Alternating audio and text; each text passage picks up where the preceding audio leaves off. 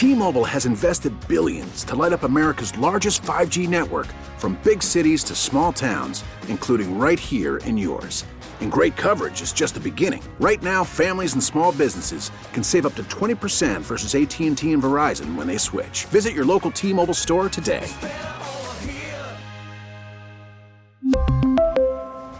Plan savings with 3 lines of T-Mobile Essentials versus comparable available plans. Plan features and taxes and fees may vary. Home and Home. 31 unanswered points, then 21 unanswered points last night in the fourth quarter. Is Kyle Shanahan, a young and brilliant and bright future head coach, is he to blame for the Niners losing the Super Bowl in the fourth quarter? The play calling down the stretch was certainly notable. What were the best and worst commercials of the Super Bowl? And what about that halftime show? Are Ross Tucker and I just too prude, or was there too much crotch grabbing from Shakira, and J-Lo? It's a Super Monday Home and Home, a radio.com sports original, and we're brought to you by ZipRecruiter. You got to check them out. It's ZipRecruiter.com/enter. They are the smartest way to hire in 2020. I'm Dave Briggs. I'm home in Connecticut, and Ross Tucker's in Pennsylvania. And the question we asked you to start the morning at RDC Home and Home. Please follow us, and as well, check us out on iTunes. Give us a review or click that subscribe button. We would appreciate all of that. The question on our Twitter feed this morning: should the Monday after the Super Bowl be a holiday, or should the NFL move the Super Bowl to Saturday? Right now, it is Super Bowl Saturday in the league. Ross Tucker, what's your preference? Or do you like it the way it is? It's a good question. I don't have a strong opinion on this. I don't want Super Bowl Saturday. I would say that. I don't want Super Bowl Saturday. Why? Because I like, in my role as a broadcaster, I like the immediacy of being able to talk about it the very next day, Monday morning. No matter what you say, if it was on Saturday, I think it loses a little bit of the luster for Monday. I mean, it's still what we're talking about, but I like that it just happened last night, and we're already talking about it this morning. In terms of the day off, I guess on some level, who says no to that? Like, oh, yeah, another day off, sure, another day. Doesn't really affect my life. I'm working today either way. And again, selfishly, if everybody has a day off, then a lot of them aren't listening to us on their commute to work, or aren't watching us, or whatever. They're not in their normal routine. So I don't know. I certainly wouldn't want it at the expense of another holiday. I don't really care that much. I mean, honestly, Dave, I'm working anyway. So, like, I don't know.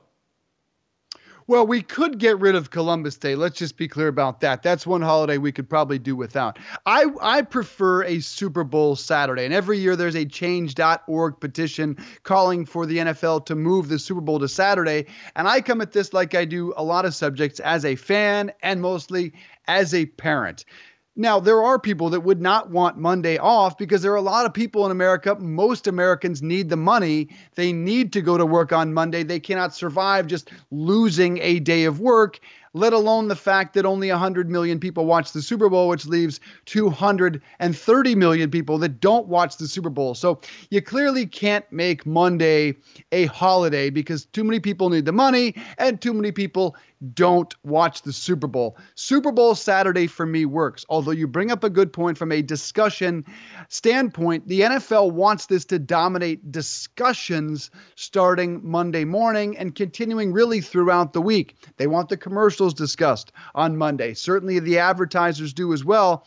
And when you talk about the college football national championship game, yeah, I mean, when they play that on a Monday night, I don't like that. And when we have big football games on Saturday night, no one's really talking about them come Monday. I think the Super Bowl would be the exception. I think a late Saturday night game is still going to be the number one most discussed thing on a Monday morning. For me, look, had a couple of beers, way too much buffalo chicken dip, had some bourbon. I'm struggling this morning. So I would like to have this day off, even though I'm happy to be here discussing it with you. But when I try to drag 2 of my 3 kids out of bed this morning and they're going off to school with their eyes closed, probably going to be unproductive all day, I think this does not work for most Americans, at least for us on the East Coast, when you put those kids to bed around 11 o'clock at night. Yeah, I don't really give a shit about the kids. They're fine. They can suck it up. They're young. I'm a lot more worried about the halftime show than I am about, them needing today off. I mean, they'll be tired. Good. Maybe they'll go to bed earlier tonight. That's nothing wrong with that. I'll say this too, Dave. I like that this weekend, Friday and Saturday night, I went out both nights, had good dinners, had good fun with friends, and then Sunday was the Super Bowl. To me, it's already like you get 3 awesome nights, Friday, Saturday, Sunday of Super Bowl weekend. If you made it a Saturday, then you only get 2. I don't want 2, I want 3. I like waking up Super Bowl Sunday and knowing, Super Bowl Sunday, went to church, went to my girls' basketball. We're like, oh, you're going to be there? And I'm like, probably not. I don't know. We're going to eat this. The one wife brought in some wings to basketball practice, knowing I might not be there that night. So I had some wings at basketball practice. You have the game that I'm a creature of habit. I like routine. I think it's perfect just the way it is. I mean, if anything, I would say let's kick the game off at 5:40 instead of 6:40. I think that would go a long way if we just did that. But I'm okay with it. You want to make Monday a holiday? That makes a bunch of people happy. That's fine. Doesn't really affect my life one way or the other. Yeah, I just think it's too unbalanced to call Monday a holiday. I like the Fox campaign, Super Monday, but again, only 100. Now, I shouldn't say only. It's the most watched program in television history, 100 million people, but you still have 230 plus million people that don't watch the Super Bowl. So calling it a holiday on a Monday, but right now, move to Saturday, we have 2,800 people who have voted on that poll, and 48% would like to move the game to Saturday. Should it be a holiday on Monday? 42%. Now, we don't have anyone who follows us or follows you that does not watch the Super Bowl. I did have a couple of people tweet me after you tweeted it at Russ Tucker NFL. Several people did tweet me that said they had no interest in watching the Super Bowl, rarely, if ever, watch the Super Bowl. And it shocked me at first. And then I thought, well, here I am in a house where I have 2 of my 3 kids who did not watch a single down of the Super Bowl. And I had a house full of 12-year-old boys who, quite frankly, Ross, football maniacs. They love and live sports, did not watch but 15 minutes of the entire game. They were running around playing tag. They watched more of the halftime show than they did of the first 3 quarters of the Super Bowl. Does that offend you? No, I get it. There are people like that. I am surprised that there are that many people that don't watch the Super Bowl because I just don't know them. Like, who are they? Like, what are they doing? Now, I think I did have some people say that the number's a little skewed because the 98 million or whatever was U.S. households, but so many people go to Super Bowl parties that they think it's more like 160, 170 are actually somewhere where the game is on. But that's still half the population. And, on some level, Dave, I think it's great. The Super Bowl football is so important to me. It's such a big part of my life. But it does remember, like, every once in a while, my grandpa would say to me, Rooster. That's a long story why he calls me Rooster. But Rooster, how you doing?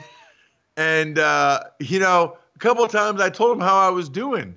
And it wasn't good. And the one time he told me, hey, Rooster. I said, yeah. He's like, when someone asks you how you're doing, you just say good, thanks. You know what I mean? Like, I just said, oh, I'm not doing that good, Pop. I did bad in school. And he listened to me and he goes, when someone asks you that, you just say good, thanks. And then the other time, Dave, he asked me, and this must have been before that, and I gave him a whole deal. And he goes, You know what the good thing is about that? I'm like, no, what? He's like, there's 1 billion people in China who don't give a shit. Which I thought was amazing. Both of those. My grandpa is a tough man. World War II vet, career military, captain in the U.S. Army, retired. My mom, Army brat, the whole deal. But those are the two things I remember from him almost as much as anything. Oh, yeah, I know. That sounds really bad. You know what the good news is, though? 1 billion people in China couldn't care less. Interesting so it's nice perspective. To know, Dave, it's nice to know that we all think football means so much, Super Bowl means so much. Half the people in the United States don't care. Half the people, at least. Yeah, I guess we're just in our own little bubbles here. Although I guess we're not, because again, like I sit in my own house and I look around and the wives really weren't watching but 5 minutes of football until the game got really interesting in the fourth quarter. So I think we do live in a very sheltered bubble that we're not exposed to enough people that really don't care about this game. But hey, to each his own. We are, by the way, in the extreme minority on being somewhat offended by the Super Bowl show, because we've had 1,500 people vote on this. Was the Super Bowl halftime show with Shakira and J-Lo, was it too provocative? We both felt that it was a lot of crotch grabbing, and no, overwhelmingly 78%.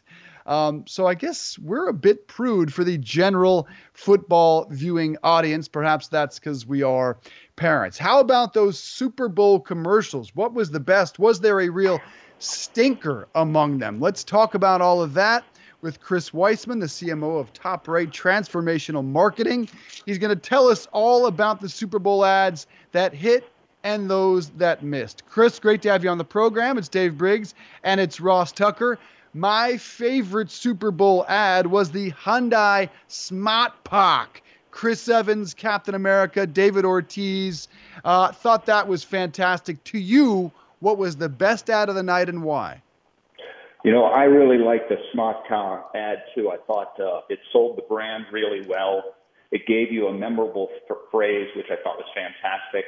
I think it could have used a little bit more branding. They mentioned Sonata, but you never heard Hyundai. But I did love it, especially I grew up in Boston, so I'm going to be walking around saying that's a smart car all day. The one that stood out to me was the Google ad, Loretta. I thought that was really, especially for the target audience, I think it was appealing to both men and women who are watching the game.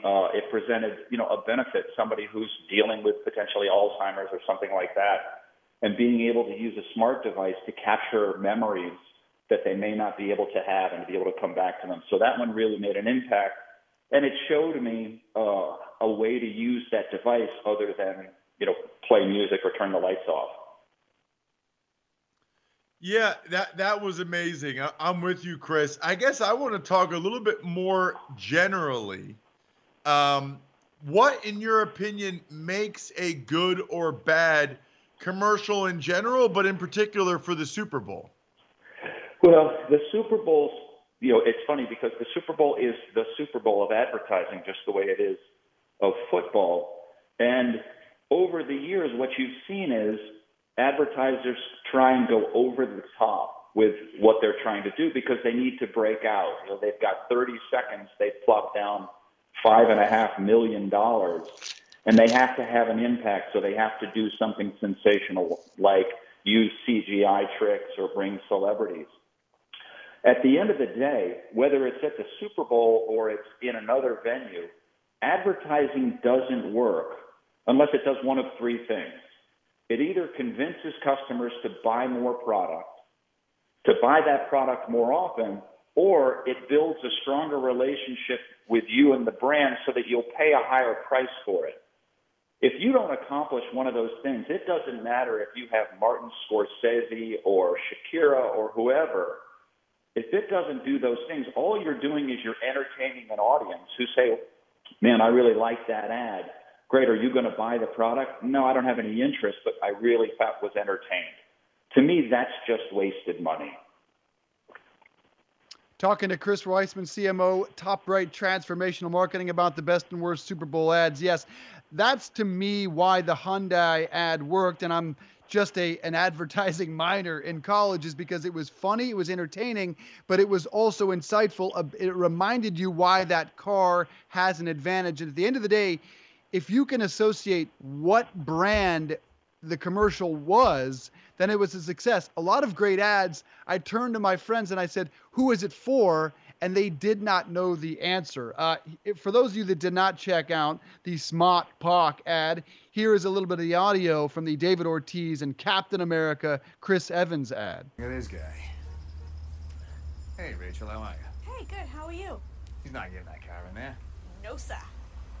Look at these two troublemakers. Hey, Johnny, how are you? Wicked car. Is that new? Yeah, it's a Sonata. Let me pack it. Oh, you're not fitting your car in there. Chris, stop being a smarty pants, all right? Look who's got Smart Pack. Smart pack? Just hit the clicker. Car packs itself. It's smart. It's wicked smart. And I can pack it anywhere. How about Dorchester? Packed it. Foxborough. Packed it. The Garden? Packed it. Saugus? Packed it. Swampscott? Revere? The Harbor?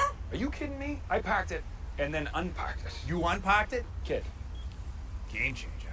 That Sonata ain't got no driver. That's all right. He's got smart park. Hey, look him back there. He's got Smart pack! Hey, whoa, it's Big Poppy. Wicked smart. This is a ghost car. Big Poppy comes there at the end. Now, Jeep's Groundhog Day won the USA Today ad meter. That Hyundai ad was second place. And my question about that is, they released this early, so it got a lot of buzz and a lot of people had seen it. Therefore, the reaction wasn't quite as big during the game because people were already familiar with it. Why are companies doing that? And does it ultimately harm you in terms of the real reaction in the moment, or do they get double the buzz? I think that they get double the buzz. You've got 90 million people watching the Super Bowl, but as you were saying earlier in the segment, some people are off at the commercials getting, filling up their beer or getting some more wings or something like that. Social media today gives you so much opportunity to extend your message. And if you can take a commercial like the Smart Car and get people to share it, and you go from 92 million views to a couple 100 million views, and it becomes part of the lexicon. I suspect over the next month, just like with the Budweiser ads back in the 90s and early 2000s, people will be walking around saying, is that a Smart Car, for a while now. And I think if they would have just run 30 seconds, or I guess it was about a minute long, at the Super Bowl, they might not have gotten that. Yeah, that was going to be one of my questions, Chris. I'll piggyback off of that one, which is how much of the value in buying a Super Bowl commercial spot is in sort of the residual value of us talking about it the next day, the social media stuff, the conversation around the commercials itself. I'm just curious as to how much kind of value they put on that part of it.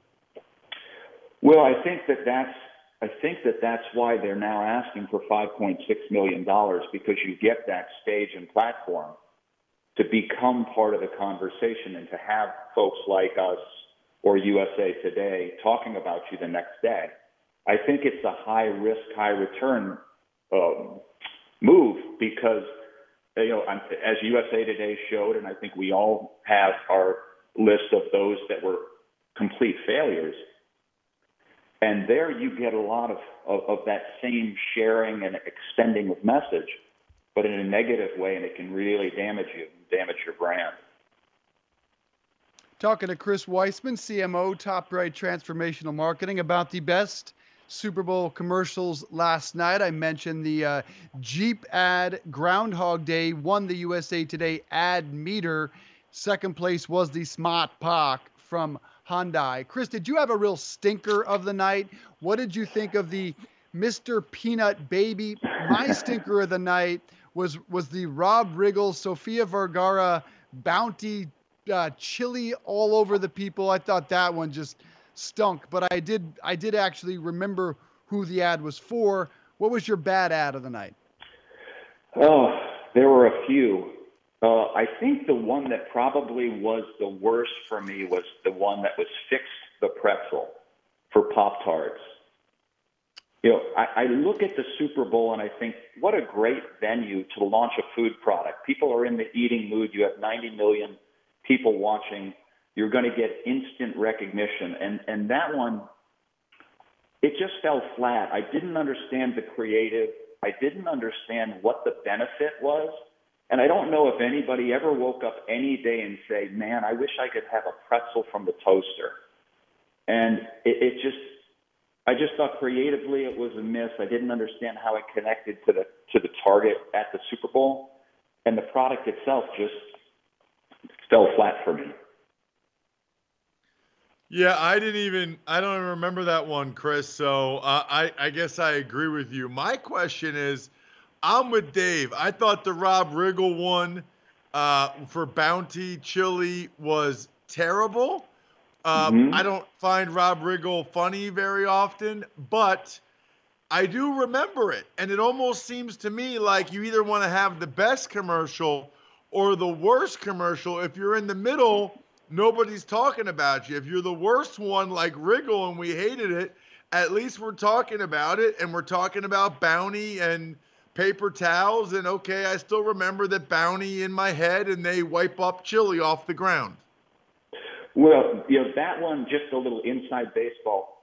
What that one was is the folks at P&G saying, I've got all of these brands and none can afford an ad on their own, so let's throw them all together and see how many brands that we can advertise in 30 seconds. And like you, I didn't like that one. At the end, other than Bounty, I couldn't tell you what other products were in there. I know that they were all P&G products, but I didn't know what else was in there. And it came off as trying to do too much. Trying to do too much with too little time. And, you know, I think, Ross, to your point, if you woke up and you hated it, are you going to go buy more Bounty? Even if you remember Bounty, is it going to make you, when you go to the grocery store, say, boy, you know, I feel compelled now to buy Bounty? Or will you say, oh yeah, that's the paper towel from that stupid Super Bowl ad. I have no interest in being part of that.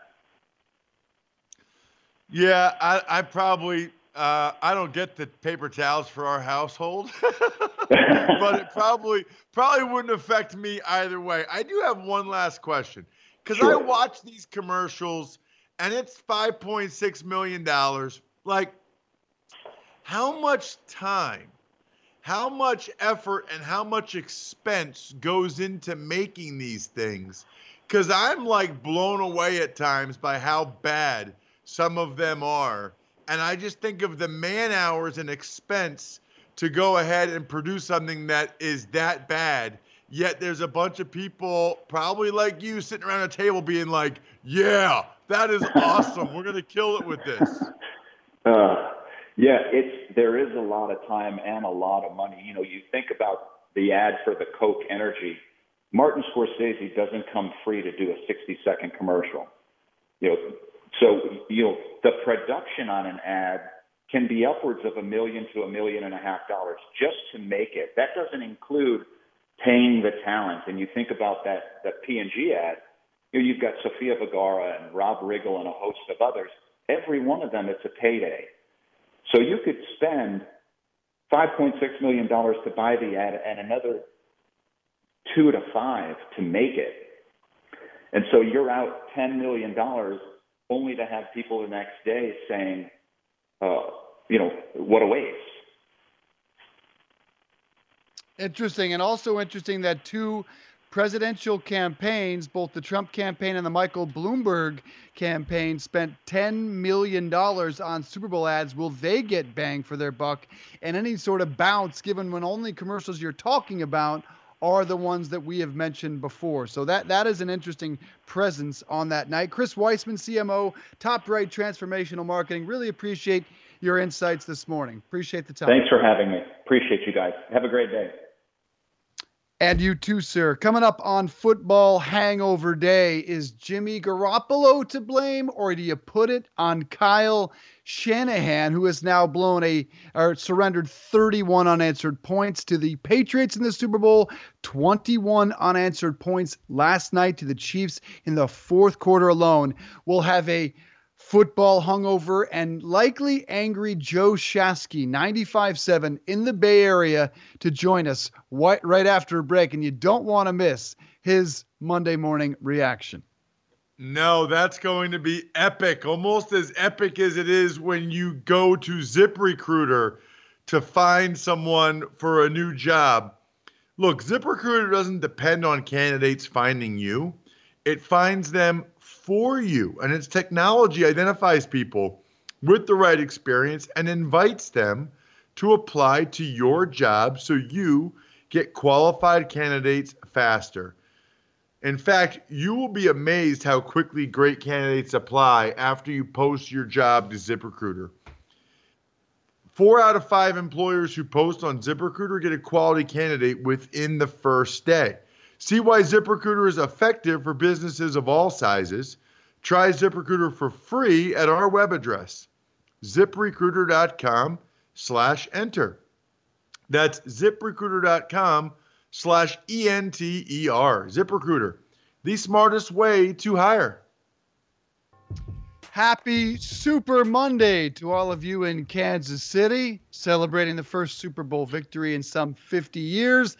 Not so much to our friends on the left coast. Who's to blame? Kyle Shanahan, Jimmy G, or is Patrick Mahomes just flat out Superman? It's a Super Monday, Home and Home, a radio.com sports original, and we're brought to you as always by ZipRecruiter. Check them out, ZipRecruiter.com/enter. They are the smartest way to hire. Dave Briggs, Ross Tucker here, and a man of his word, Joe Shasky, the Butcher Boy, joining us early on a painful Monday morning for his 49ers. Shasky, we appreciate you coming on. I know this is a tough morning. Where do you place your blame right now that you've had a few hours to sleep on it? Kyle Shanahan, Jimmy G, or do you just have to chalk it up to Superman?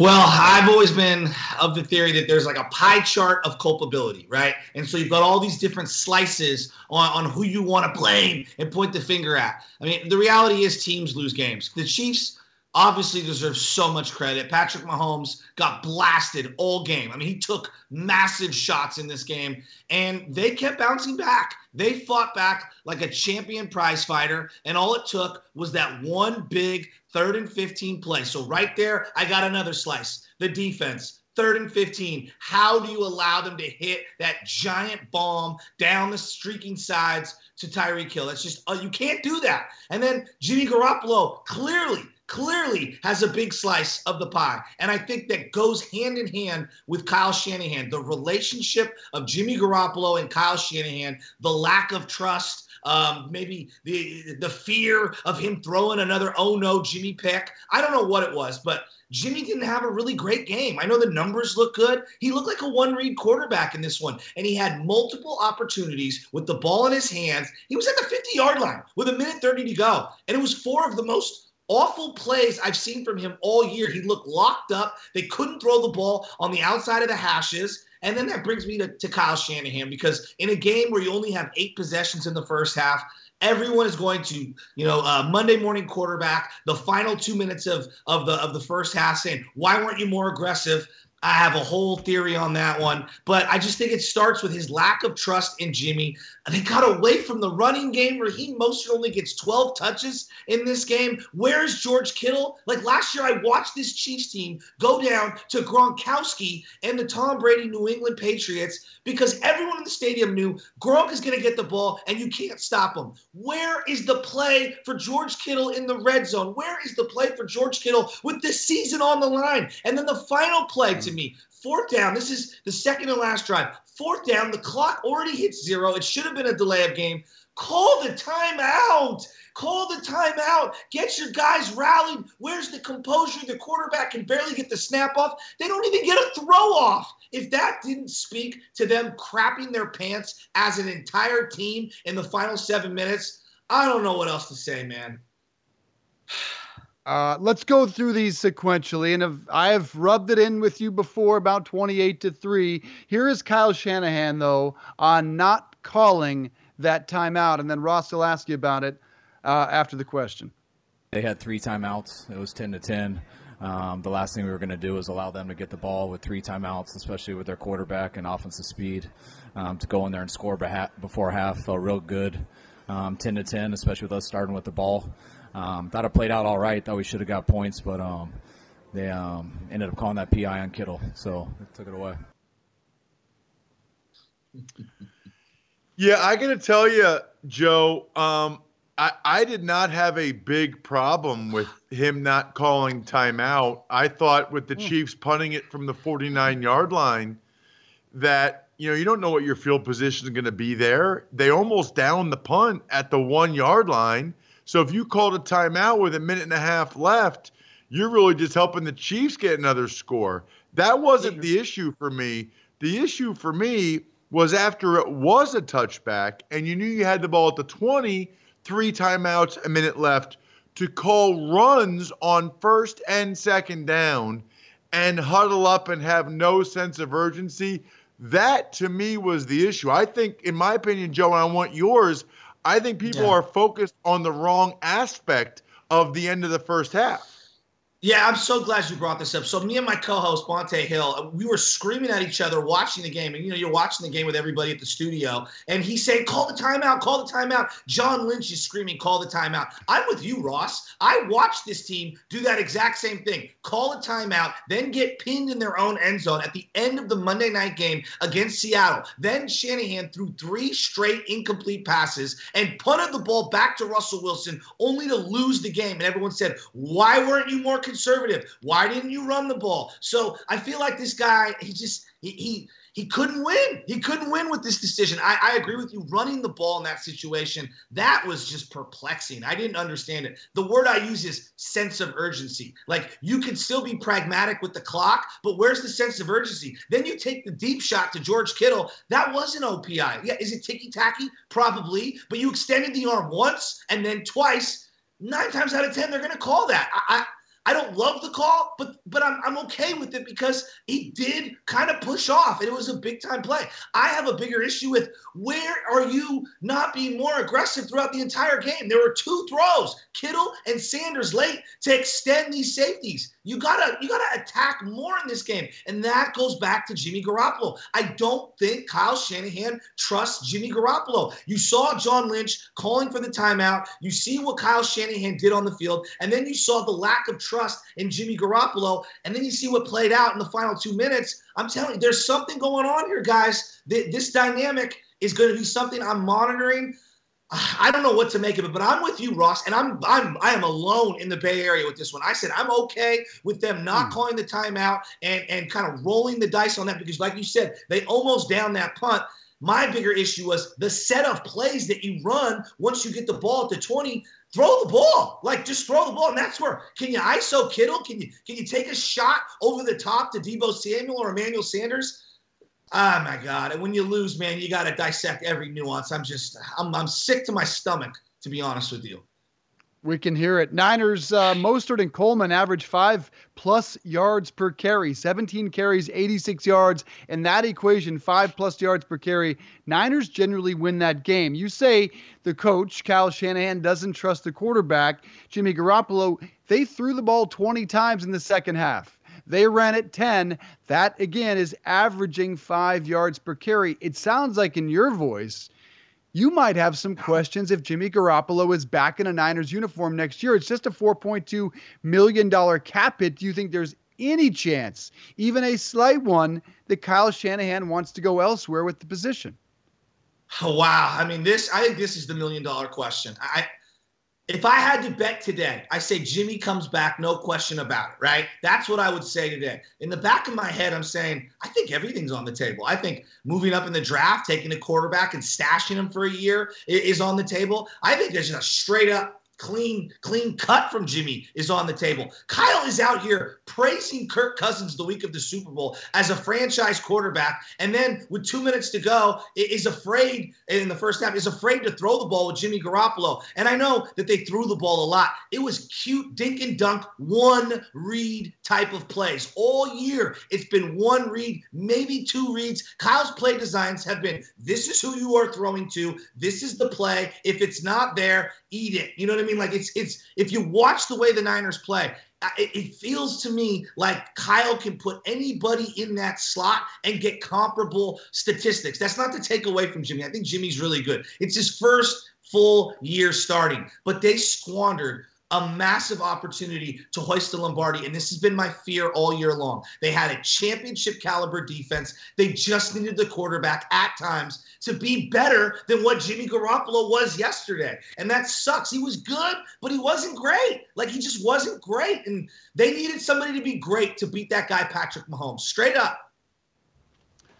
Yeah, I thought he played pretty well, Joe, until, the last 8 or 9 minutes or so.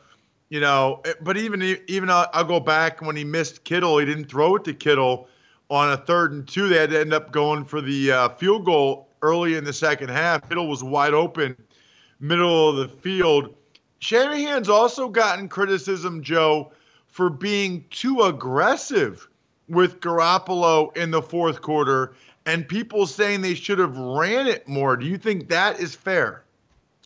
Absolutely. Absolutely. It's not just running the ball. To me, it's like there's this weird thing, and I've been saying it all year. Raheem Mostert's your best running back, all right? Now, I get it. Committees, all these things. You want to, obviously, conserve a guy throughout the season. I get all that. It's the Super Bowl. You waited 2.5 series to get Raheem Mostert a touch? Are you kidding me? Like, what are you trying to prove to me with Tevin Coleman? I get it. You like him. Okay, great. Raheem Mostert's the better player. Stop with the roster politics. Stop trying to prove to me that you're smarter than you are. To me, it's just criminal that a team that hangs its hat on running the rock down your throat only gives the ball to a guy who broke the record in the NFC Championship game, 12 touches. Like, that's just criminal to me. I don't understand it. You can be aggressive while still running the ball in dynamic ways. Where's the screen game for Tevin Coleman? Isn't that why you got him? Because he's a great pass catcher? I didn't see any screens in this game. So, look, we're going to dissect all of Kyle's conservative nature, his aggressive nature.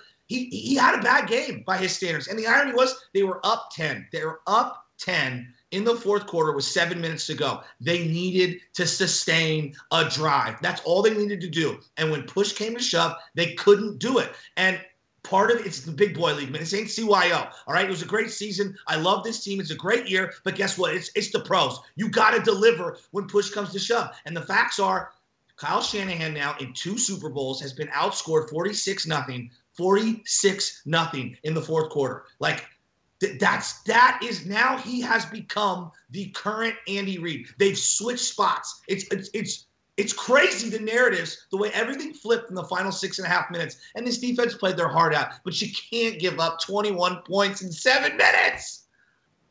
All right. So, Joe, we probably should have started with this, but I need to know the emotions of everybody in the Bay Area, Niners fans. Is it this is the start of something big and we'll be back, or is it much different than that? This is one of those losses, Ross, and I'm saying this without reservation. This is one of those losses as a sports fan you never get over. You never, ever, ever get over this kind of a loss. This is heartbreaking. This is one of the more favorite teams in sports history in the Bay Area. This goes right up there with the 2002 Giants and Dusty Baker handing the ball to Russ Ortiz and Felix Rodriguez giving up a home run to Scott Spezio. This goes right up there with the 49ers falling into a giant deficit in the 2012 Super Bowl, 2013, and not handing the ball off to Frank Gore. This goes right up there with the NBA champion Golden State Warriors in 2016, losing on Father's Day, tie game, 2 minutes to go. Andre Iguodala gets blocked by LeBron, and Kyrie puts a dagger in their eye after winning 73 games. You will never, Bay Area fans are already heartbroken. Yeah, there's the big picture of, the team is still young, but we know how this thing works out. even if they go and rip off 4 straight Super Bowls, which it's not going to happen, but let's just say in this hypothetical world, you still left one on the table. And like these opportunities are few and far between. They had a lead in the fourth quarter, up 10, 6.5 minutes to go. They were dead in the water, 3rd and 15, and then you had them 3rd and 10, and you got the PI. It's one of those losses. I'm telling you, this one will sting forever. We will never get over it. And Kyle Shanahan will never shake it until he wins a Super Bowl. And even then, there's going to be people saying he gagged away the 2019-2020 Super Bowl. It's heartbreaking, man. Talking to Joe Shasky, the Butcher Boy, 95.7 the Bay Area. Look, I sense we feel your broken heart, but I feel like you'd only feel that way, that you'll never get over it, if you feel like this team is not going to get it done. Because if you look at your squad as, hey, you know what, we're going to be a contender for the next 5 to 10 years, and Jimmy Garoppolo's going to win a ring, you'd have a sense of, you know what, we're going to be just fine here. This is a very young football team. I hear in your voice no confidence that this roster as presently constituted gets it done. You know, Dave, it's just so hard in the NFL to run it back the next year. I saw this with Seattle. I mean, they had a chance to get a repeat, and we thought they were going to go back the next year, and then they fall off the map. I saw it with the Harbaugh team. You know, like, oh, my God, they're incredible. They have an opportunity to win the Super Bowl for the next 7 years. And then the rug gets pulled out from underneath them. Football's a violent game. And when you hang your hat on your defense, right, you know, guys get hurt. You know, they're not the same player. Joe Staley's probably going to retire in the next couple of years. The free agency, once you start winning, everyone wants to get broken off and get paid. They want to get more credit, as we like to say. Richard Sherman's getting up there in age. Who knows what happens with the quarterback? That's the other thing. Like, you would asked me after 2012, I said, man, Colin Kaepernick, man, we got Colin Kaepernick. We're good to go. We're going to roll this thing back. Harbaugh and Kaepernick next 10 years. I'll bank on that. Stuff happens. Like, the NFL is so weird. And I just look at the trend in the NFL. When you lose the Super Bowl, you take a massive step back the following year. And it's really hard to climb that mountain again. And then this year alone, they got a lot of breaks. Big Ben Roethlisberger gets hurt. They get Pittsburgh with a backup quarterback, and you get the number 1 seed. So you get to host all these games at Levi's. You avoid Seattle in the playoffs. You play kind of a flawed Green Bay team. You don't have to play New Orleans in the playoffs. Like, stuff happens. Next year, they can go 10-6, right, and not get a home playoff bye and be on the road. I mean, that's a downgrade from what they just did. That's what makes this year so depressing. They were on the edge. You can't get any closer to winning a Super Bowl than what they did. I'm sorry. It's just heartbreaking. And I want to say that, yes, they have a 5-year window, but I just know how the NFL works. You don't. Like, you don't. If you have an elite superstar quarterback and head coach, all the other pieces can change. And, yeah, you have an opportunity, but it's really hard. I thought Drew Brees would get back. I thought Aaron Rodgers would get back. There's a lot of guys I thought would get back to Super Bowls and haven't. It's hard for me to sit here and say Jimmy G and Kyle Shanahan are going to get back. I want to believe that. I think if Kyle gets back, it's another quarterback. Well, Dan Marino had Don Shula, and they never got back. All right, we feel your brokenheartedness. We want to end this on 2 light, quick answers. Now, I know that is difficult with you, but first, was the Super Bowl halftime show too provocative? Sorry. That is a yes or no question.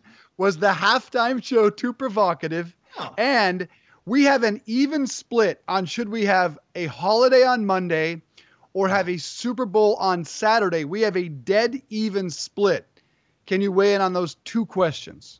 Well, President's Day is like what? Not this upcoming Monday, as in next week, but the week after, right? Like, how have we not aligned this up? Like, let's figure this thing out. Like, we need the next day off. I'm hurting. Emotionally, I'm hurting. I don't even drink. And I need to have my body reset. I want to go back to my bed. I want to crank up the heater. I want to cuddle with my 2 little dogs. Like, that's what I want to do on this Monday. Now, I'll tell you right now. That halftime show, I enjoyed it. My wife was texting me, and she said, they're lip singing. They're lip singing. I said, babe, what do you expect? It's the halftime show, for crying out loud. But I'm with you guys, man. Give me the freaking holiday. I don't want it on Saturday. I love it as it's on Sunday. But give me the freaking holiday the next day. I mean, come on. All right, Joe, how old are your kids? How old are your kids? No, my wife and I don't have kids right now. Oh, I thought you did because you coach CYO. I thought you were coaching your kids. No, I'm one of those guys, and I did so much sinning growing up. You got to give back, Ross. You got to give back. We played a heartbreaker the other day. I went 5-on-3 in the fourth quarter. 3 kids fouled out. 3-on-5 in the fourth quarter. We lost by 1. And then, unlike Shanahan, you know what, though, we didn't Joe? gag it away. You know what, though, Joe? Your team was on the floor. My team's on the floor. My 3 kids are on the floor. So, okay. So, Joe, that's why I thought because you coached CYO, I thought you had kids. So now I know why you didn't mind the halftime show. If you had boys, okay, they would have had to excuse themselves from the room or pin up their Peter because it'd be sticking out watching that. Or if you had girls, you would want to close their eyes. It was too provocative, Joe. It was too much, and I'm not a prude at all. Ross, there's this thing called YouTube. I don't know if you're aware of it, but the kids go crazy over it. And if you think that halftime show is more provocative than anything they've seen on YouTube, I think you're wrong. I just think you're wrong. Believe me, I hang around 3rd through 8th graders all week coaching sports, and you'd be shocked at the things that are on their phone. If you think the Shakira J-Lo halftime show is the most provocative thing they've seen this week, I think your head is in the sand, buddy. And you know I love you, Ross. But come on, my man. Come on.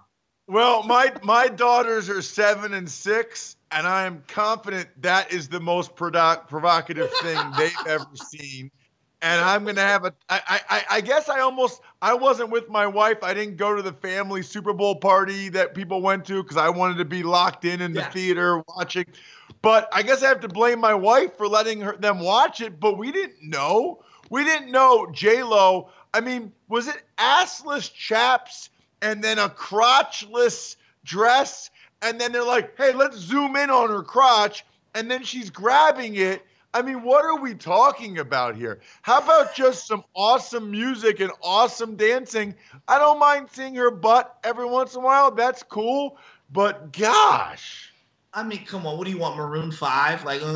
Put me to sleep with Maroon 5. They're so garbage. Did you not see Imagine Beyonce? Dragons. Imagine Dragons. A real music act. They've got 2 good songs. First off, I love the humble brag of I'm watching the game in my theater. Pick that thing up right there. My goodness. Throw me some of that cash. Did you see Beyonce hump the floor at Levi's in 2015? This is how the Super Bowl halftime should be. It's not for the kids. Like Trick Daddy says, I love the kids, but it's for me, not the kids. It's for me. Oh, I love it. I do love the debate. It's interesting discussion. By the way, Beyonce, you just mentioned Beyonce. Beyonce and Jay-Z did not stand up for the national anthem. Was it in solidarity with Colin Kaepernick, or was it just an honest mistake? It was not a good look for either of them. We can all agree. Look, J-Lo's a 12, man. She is 50 years old, boys. 50. And she is a freaking 12. Can we all agree on that? 100%. And Alex Rodriguez is the luckiest man in America. You want to talk about a legacy turn? Look at the difference between how we look at Derek Jeter after he retired and Alex Rodriguez. They have flipped sides. It is I love A-Rod. I don't know about you guys. I love A-Rod, and he's the luckiest man in America right now. He's the face of baseball, and he's with J-Lo. Dude, he is with J-Lo. He was on the field. He was dancing. He is living his best life. Joe Shasky, sorry for the pain, brother. Try to get some sleep. Cuddle with those dogs, all right? Cuddle the dogs. Hey, they'll make you feel better. Yep. I mean this sincerely. Thank you guys for having me on all year. You know, it means a lot. I appreciate both you guys, and we'll try to go get them next year. Pitchers and catchers report in 30 days. So there we go. Joe, you're not done with us, bro. You're not done with us. We got all sorts of discussions still to come. Joe Shasky, 95.7 the Bay Area. You'll be back on this program, we hope. All right, Ross, so it sounds like, I think Joe Shasky has a good point. If you think the most provocative thing kids saw was the halftime show yesterday, you don't realize their Google and YouTube activities. I am with you, though. I have a 7-year-old girl who is just a little bit confused. She watches on YouTube like animal documentaries, so I assure you she had never seen anything like this. But the wives who I watched this game were also borderline offended by the repeated crotch grabbing. But look, it's all about attention these days, and she got it. Yeah, I mean, look, I am just surprised knowing the NFL. I'm surprised that that's what they want to have repping them in that moment. I mean, you think about it, and I'm reading the comments to our poll, our Twitter poll, at RDC Home and Home. I just don't think the NFL, and maybe NFL's changed, but I don't think they want 2,500 people to vote and over 22% to say it was too provocative. Maybe they look at it and say, hey, 77% had no problem with it. I don't care. But most of what the NFL does is try to appeal to families. And so if 22% are saying it's too provocative, that's a pretty high number. And let me just say this, Dave. The music wasn't very good. Like, it wasn't very good. Like, you know, if it was Beyonce or Taylor Swift or someone where the music was better and it was provocative, but it was like, do you need the poll? Do you need all these things? I thought the coolest part was when they were doing the dancing. You know, like that was like, I like that part of it. Like that's, the other stuff, it's like, I mean, what was it, 8:30 at night? It's not midnight. This is not Cinemax. You know what I mean? Back in the day, trying to get to the fuzzy on Cinemax because our parents didn't pay for it. But I think I see a boob there, maybe. I don't know. I mean, this is not that. It's not midnight, and I'm 15 years old, okay? Yeah. Look, I guess I'm with you. I mean, in particular, the sliding J-Lo with the crotch in your face was a little bit much for me. But the other poll we asked folks this morning, more than 4,200 people have voted. Should the Monday after the Super Bowl be a holiday, or should the NFL move the game to a Saturday? It wasn't even split as of about 2 minutes ago. Now it is moving to Monday should be a holiday. 46%, 44% say you should move the game to Saturday. What about that idea Joe Shasky threw out? President's Week is in 2 weeks. So if we add a 17th game, theoretically, Ross, we add another bye week, and then you have the game on Sunday. You have President's Week start with a Monday holiday. Does that make everyone happy here? I think that there's a very real possibility of that. I think it's a very real possibility. I think the NFL has always kind of eyed that up and felt like, you know what, then we could really get even bigger ratings if we timed it out that way. And that might come to fruition. I don't think that they want to, although I've seen some reports, Dave, about a 17-week season, but still only one bye because the networks don't want 2 byes, which I think is weird.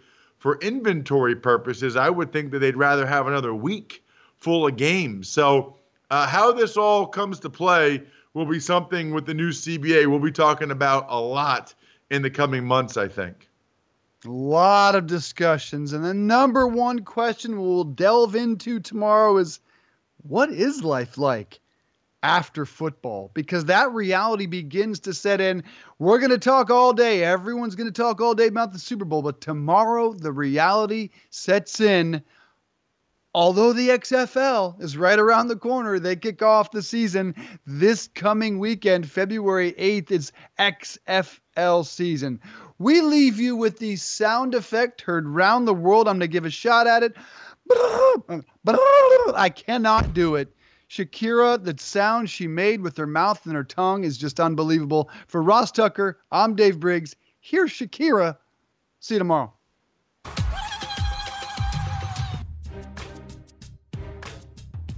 Hi, everyone. This is Dave Briggs. Thanks for listening to the Home and Home podcast. Remember, you can watch or listen live every day from 8:30 to 10:30 a.m. exclusively on the radio.com app or at radio.com/home. Home and Home.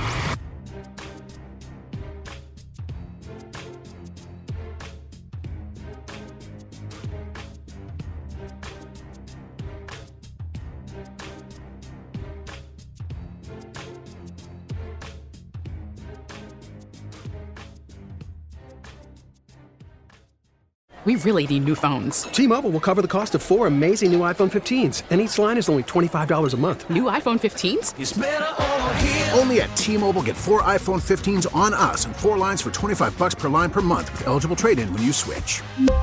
Minimum of 4 lines for $25 per line per month with autopay discount using debit or bank account. $5 more per line without autopay, plus taxes and fees. Phone fee at 24 monthly bill credits for well-qualified customers. Contact us before canceling account to continue bill credits or credit stop and balance on required finance agreement due. $35 per line connection charge applies. See T-Mobile.com.